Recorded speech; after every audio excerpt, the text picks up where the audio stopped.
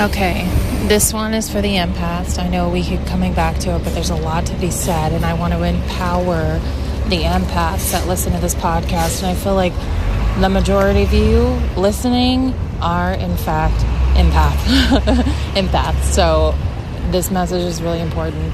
So I tried recording this earlier today, but something happened, and I'm out on the streets walking, going to my workout class, and I'm like, oh my God, I need to record this now before the thought leaves my head.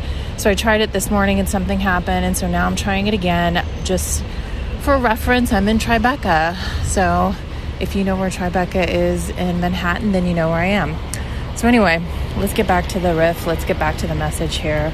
So empowered empaths. Okay, what I want to tell you is that as an empath, you have manifesting capabilities beyond most. So those people that are not, that don't identify themselves as being an empath, will not be able to do one of these things that you are able to do, which as an empath, you're able to feel another person's journey and feel it as if it is your own experience. You're able to tap into the feelings, the emotions. Some of you can tap into the history just by looking at another person, by locking eyes and seeing a person's suffering or seeing a person's tension, anxiety, any of those feelings, and you could tap right into it. Sometimes you even pick that stuff up, not intentionally, but you just pick it up, and because you don't have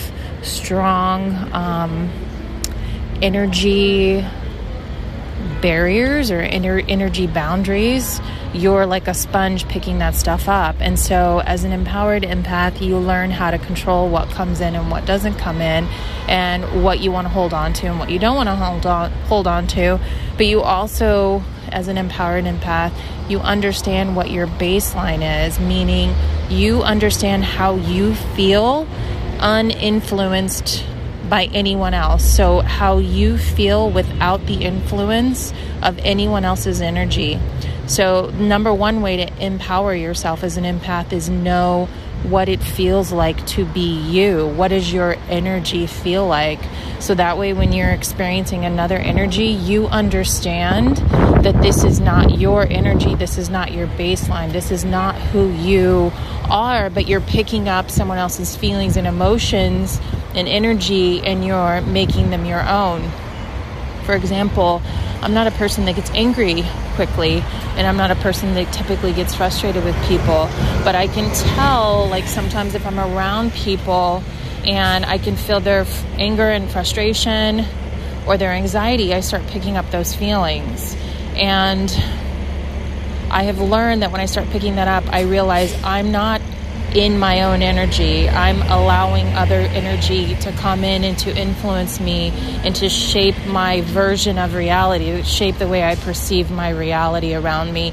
And so because of that, I'm not able to clearly experience my reality or the situation I'm in because I'm being clouded by something else. Okay, so there's that. But also the empowered part of you, and the part of you that can then manifest beyond what others can manifest that are not empathic, is you can also try on amazing feelings. So it doesn't have to be all bad feelings or negative energies and things like that. You have the capacity to feel extreme love, beautiful emotion. Like you can connect.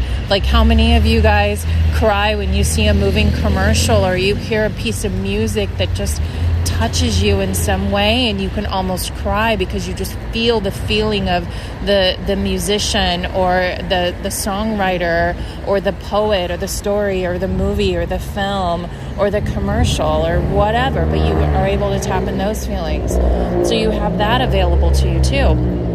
But they have the extra added bonus layer on top of that is the fact that you can also identify people that you admire, and you admire like certain characteristics or achievements or whatever they have. Don't get jealous, but in fact, allow yourself to reside, to sit in the feeling and empathize with the feeling of what it must be like to have achieved whatever they've achieved or have what they have, and embrace that feeling and enjoy and celebrate that feeling that you're able to pick up on.